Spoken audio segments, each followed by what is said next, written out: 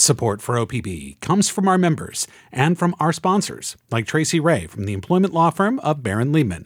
Tracy says that OPB sponsorship is a great way to support the community and connect with Barron Liebman's clients.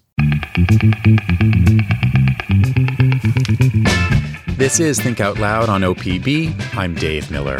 At the beginning of this year, we talked about Firmageddon. That was a name for the largest die-off of fir trees ever recorded in 75 years of surveys by the U.S. Forest Service and the Oregon Department of Forestry. It included all kinds of trees, white firs, grands, nobles, and Oregon's state tree, the Douglas fir. Today, we're going to turn to what this means for one community that's in the shadow of its own local die-off. In some forests around Ashland, half of Doug firs are dead or dying. Chris Chambers is the forest officer for the city of Ashland. Max Bennett is a retired extension forester at Oregon State University. He's led research on Doug fir mortality. They both join us now. Welcome to Think Out Loud. Thank you. Thank you. So, Chris Chambers, first, can you give us a sense for the scale of the die-offs that you're seeing around Ashland? You know, it's really hard to get your arms around it.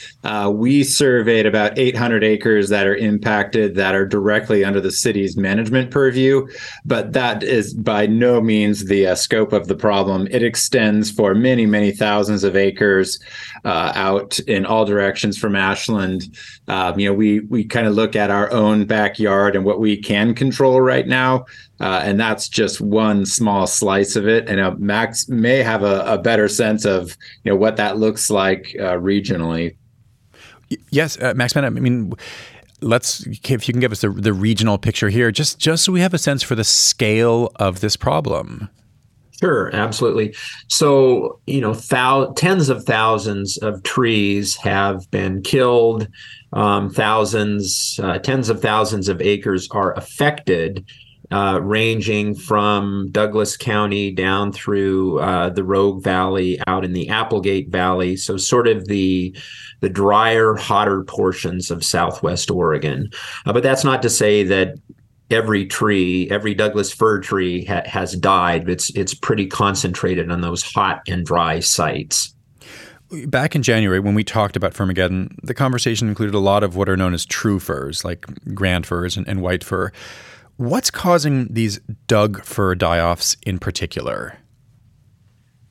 Yeah, it's a really similar process to what's happening with the true fir. So we call it a decline spiral. So, first you have to understand that the amount of Douglas fir that is growing at lower elevations in Southwest Oregon is probably a lot greater than it was historically, because historically we had a lot of frequent low severity wildfires that tended to promote forests that had more pines and oaks, and certainly some Douglas fir, but not as much as we have now. So the landscape has really changed. And then in recent years, we've had drought, of course, but it's been drought accompanied by higher temperatures, particularly in the summer. And that has really stressed trees to their limits on these already hot and dry sites.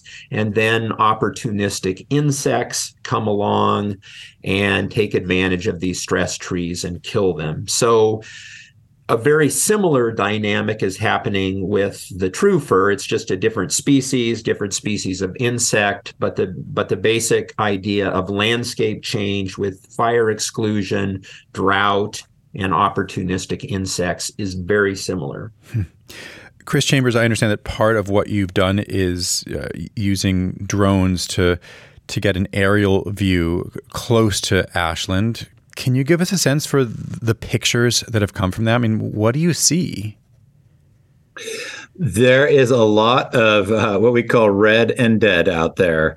Canopies that have turned from green to red. Ashland has always kind of prided itself on having this the emerald necklace of forests surrounding our community, and that emerald necklace is changing to something a little more ruby colored these days. In our assessment done with a local company called Rogue Reconnaissance, they use a drone to look at the forest with what's called a multispectral camera. So a multispectral camera can see what the human eye can see, but it also has two lenses that add dimensions that we don't pick up with our eyes, to be able to see changes in canopy color and trees that are not only obviously dead, but on their way to being dead. And so we can categorize that. And we did in this report and put it all together. What the drone sees from above is about 20% of all Douglas fir at lower elevations, the places Max was talking about, are either dead or dying right now. What we know also from surveys from the ground is that there are a lot more indications of mortality in Douglas fir that you can't see from above, but you can only see from below. How much more that adds to the 20% tally, we don't know that, but just from walking around in our forests and doing assessments, and some of Max's colleagues who are out in the woods right now, really trying to get an idea of how much more than what we see from the air is dying. It's probably pretty significant, but 20% that we can see now is concerning enough. You mentioned that this is surrounding your community. How close are the dead or dying trees to people's homes or other buildings? Very close. And in fact, of course, none of this stops at any property lines.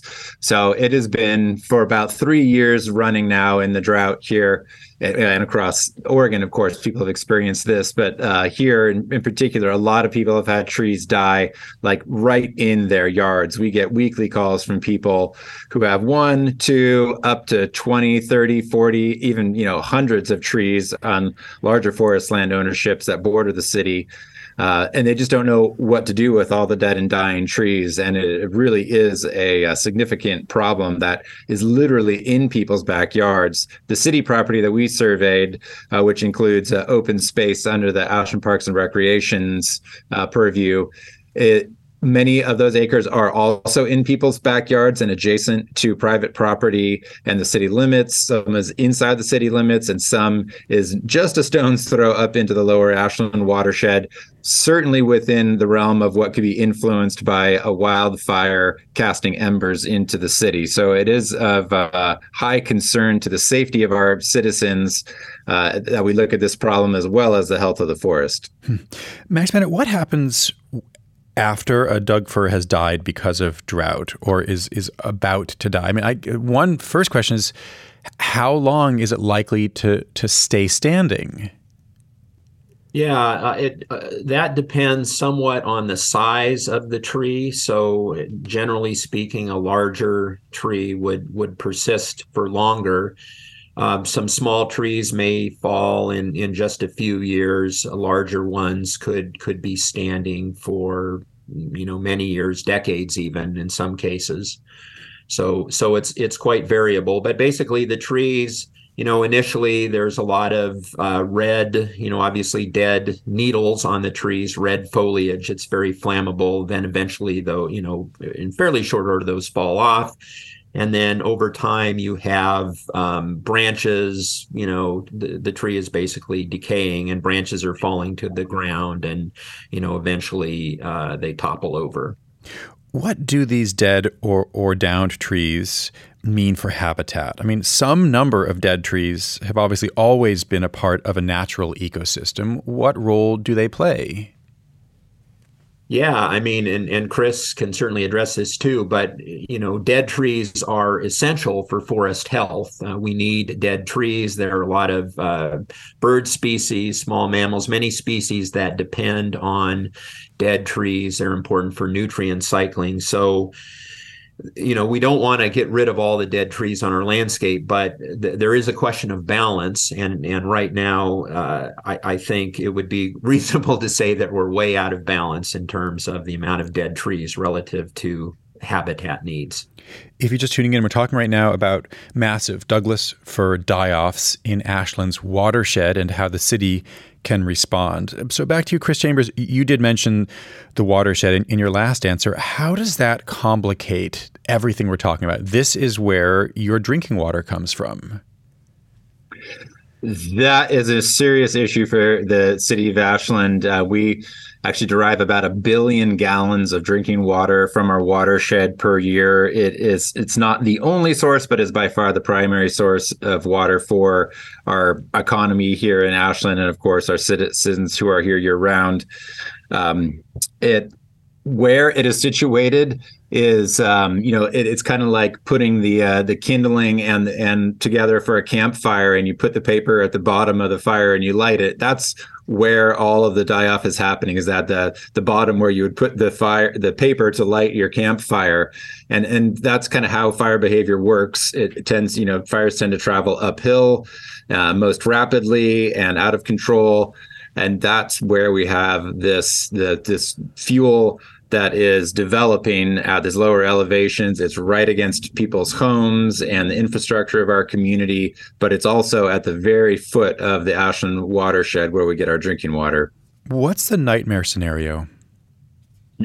Yeah, that's one way that does keep me up at night. A lot of nights, the nightmare scenario is certainly a fire starting right on the edge of the community where it's immediately impacting private residences, causing evacuations, causing our fire department to have to defend people's homes, as well as our agency fire partners from the Department of Forestry at the state level and the federal level, the U.S. Forest Service. In response, where we, primarily are thinking about protecting lives and property, and we just don't have the resources immediately to try to put the fire out as it, blows up into the Ashland watershed. And creates potentially a lot of damage. And we've done a lot of upslope forest stewardship over the years under the Ashland Forest Resiliency Project and managing the city's forest lands actively since 1995. So we're trying to reduce the impact of what we know is an inevitable fire on the landscape above town where our water comes from. But as climate change pushes us towards hotter and drier conditions, some of those treatments may not work unless they're kept up to date and maintained, and we try to do that through prescribed burning. So we feel like, we've done a good job and we've done a lot. There's still a lot more to do, but that nightmare scenario is still there. And if we don't act quickly with the Douglas fir mortality that's happening soon, we are going to have a lot of fuel right at our doorstep. So what is the plan now in terms of thinning, from what I understand, helicopter-based logging? I mean, what's the scale of what you think needs to happen? This is something, luckily, that we have some experience with. Back in 2004, the city responded to a similar die-off of Doug fir, maybe not as many trees as we're seeing now, but it was substantial at the time. We did hire a helicopter company to come in. We marked a lot of dead and dying Doug fir. We also cut and thinned out a lot of green trees. And the way I think to think about this project and what we need to do is not just in response to this one small episode of dying trees. I mean, in the grand scheme of things, it's a blip, and what we're looking at is really a mounting tidal wave that's coming with climate change. And so what we're trying to do is tackle the underlying conditions that are going to lead to not only have led to what's happening right now, but what is probably worse in the future. And, Max can talk about some of the models that look out 20 and 30 years and what that looks like for Southwest Oregon. And it's not pretty. So what we're doing now is thinking in the long term, what's the forest going to be like? What's the environment going to be like in 25 years? How can we prepare our forests to absorb what's coming with the least amount of disruption, and at the same time protecting our community? So it's not only a response to what's happening now, but it's really looking forward. And fortunately, we have a great city council and a forest lands commission who has written a plan for that. And we got that passed through the council this April. So we've been thinking about this issue for a couple of years, even before the latest pulse of dead trees has showed up on the hillsides. What do you see as the public appetite these days for prescribed burns or an increase in selective logging? It is a good question. What we have seen so far in our work in Ashland Forest Resiliency, that's a project that started in 2010 and is still ongoing. We actually have a longitudinal survey done by Southern Oregon University. We followed the same set of people and gauged their attitudes towards those exact topics that you brought up, prescribed burning and thinning our forests. And support for both activities grew over time. So as people saw what it looked like in the forest and the effects that it was having, and we could show with data collection that we were actually reducing fire danger to the community and the watershed, people's support was steadily increasing. I hope that we will still see that kind of support. I know we have a lot of concern in the community as people look up at the hillsides and they see a lot of dead trees. We're going to be doing a lot of outreach in the next month to 2 months, taking people on tours. And that has really been the hallmark of what we've done in involving the community, is getting people's feet out there in the forest to experience it directly. And I think there's no substitute for that. And those discussions you have on the ground are the most important and really help inform people. And I think people have an environmental ethic here in Ashland that and they're open to science and what the research that Max is bringing to the table, and many, many other research publications saying that we really have to act right now if we want to be proactive about this topic. And if we don't embrace that change and prepare for it, it's still going to come, and we're not going to like it if we're not guiding it. But just to be clear, then, people in Ashland should expect more prescribed burns in the coming years. Yeah. And we have done a lot of work. In fact, we have about a 13,000 acre footprint of work that's been completed since 2010. That means we would like to be visiting those acres every 10 years with prescribed fire. We've gotten up to about 600 or 700 acres of burning per year now. Well, we need to add 500 or 600 acres to that. So, it does get challenging when you've got these smoky summers to talk about, we need to see more smoke. And there's going to be some smoky days from our burning. But the grim truth of where we're at right now with climate change is we have to do this work. And that's not just unique to Ashland. A lot of communities across Oregon are facing that same decision. And certainly Deschutes County has pursued it pretty aggressively and done a lot of good burning, and many other places too. And we see it as not really a choice, but as something that's imperative. And Max Bennett, before we say goodbye, I mentioned at the beginning that you're a retired extension forester at OSU. Why are you still doing this work? Why are you still doing this research?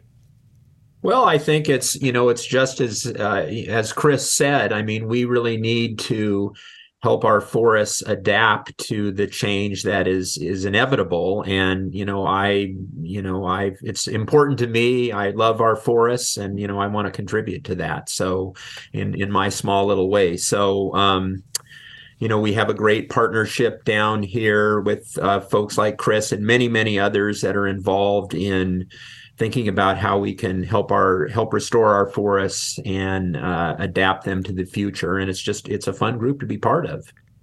Chris Chambers and Max Bennett, thank you. Thank you. You're welcome. Thanks for having us. Max Bennett is retired extension forester at Oregon State University. Chris Chambers is the forest officer for the city of Ashland. If you tune in to Think Out Loud because you love learning about what's happening in our region, you'll love listening to The Evergreen. This weekly podcast paints an audio portrait of the Pacific Northwest through the stories of the people who live here. Subscribe now wherever you get your podcasts.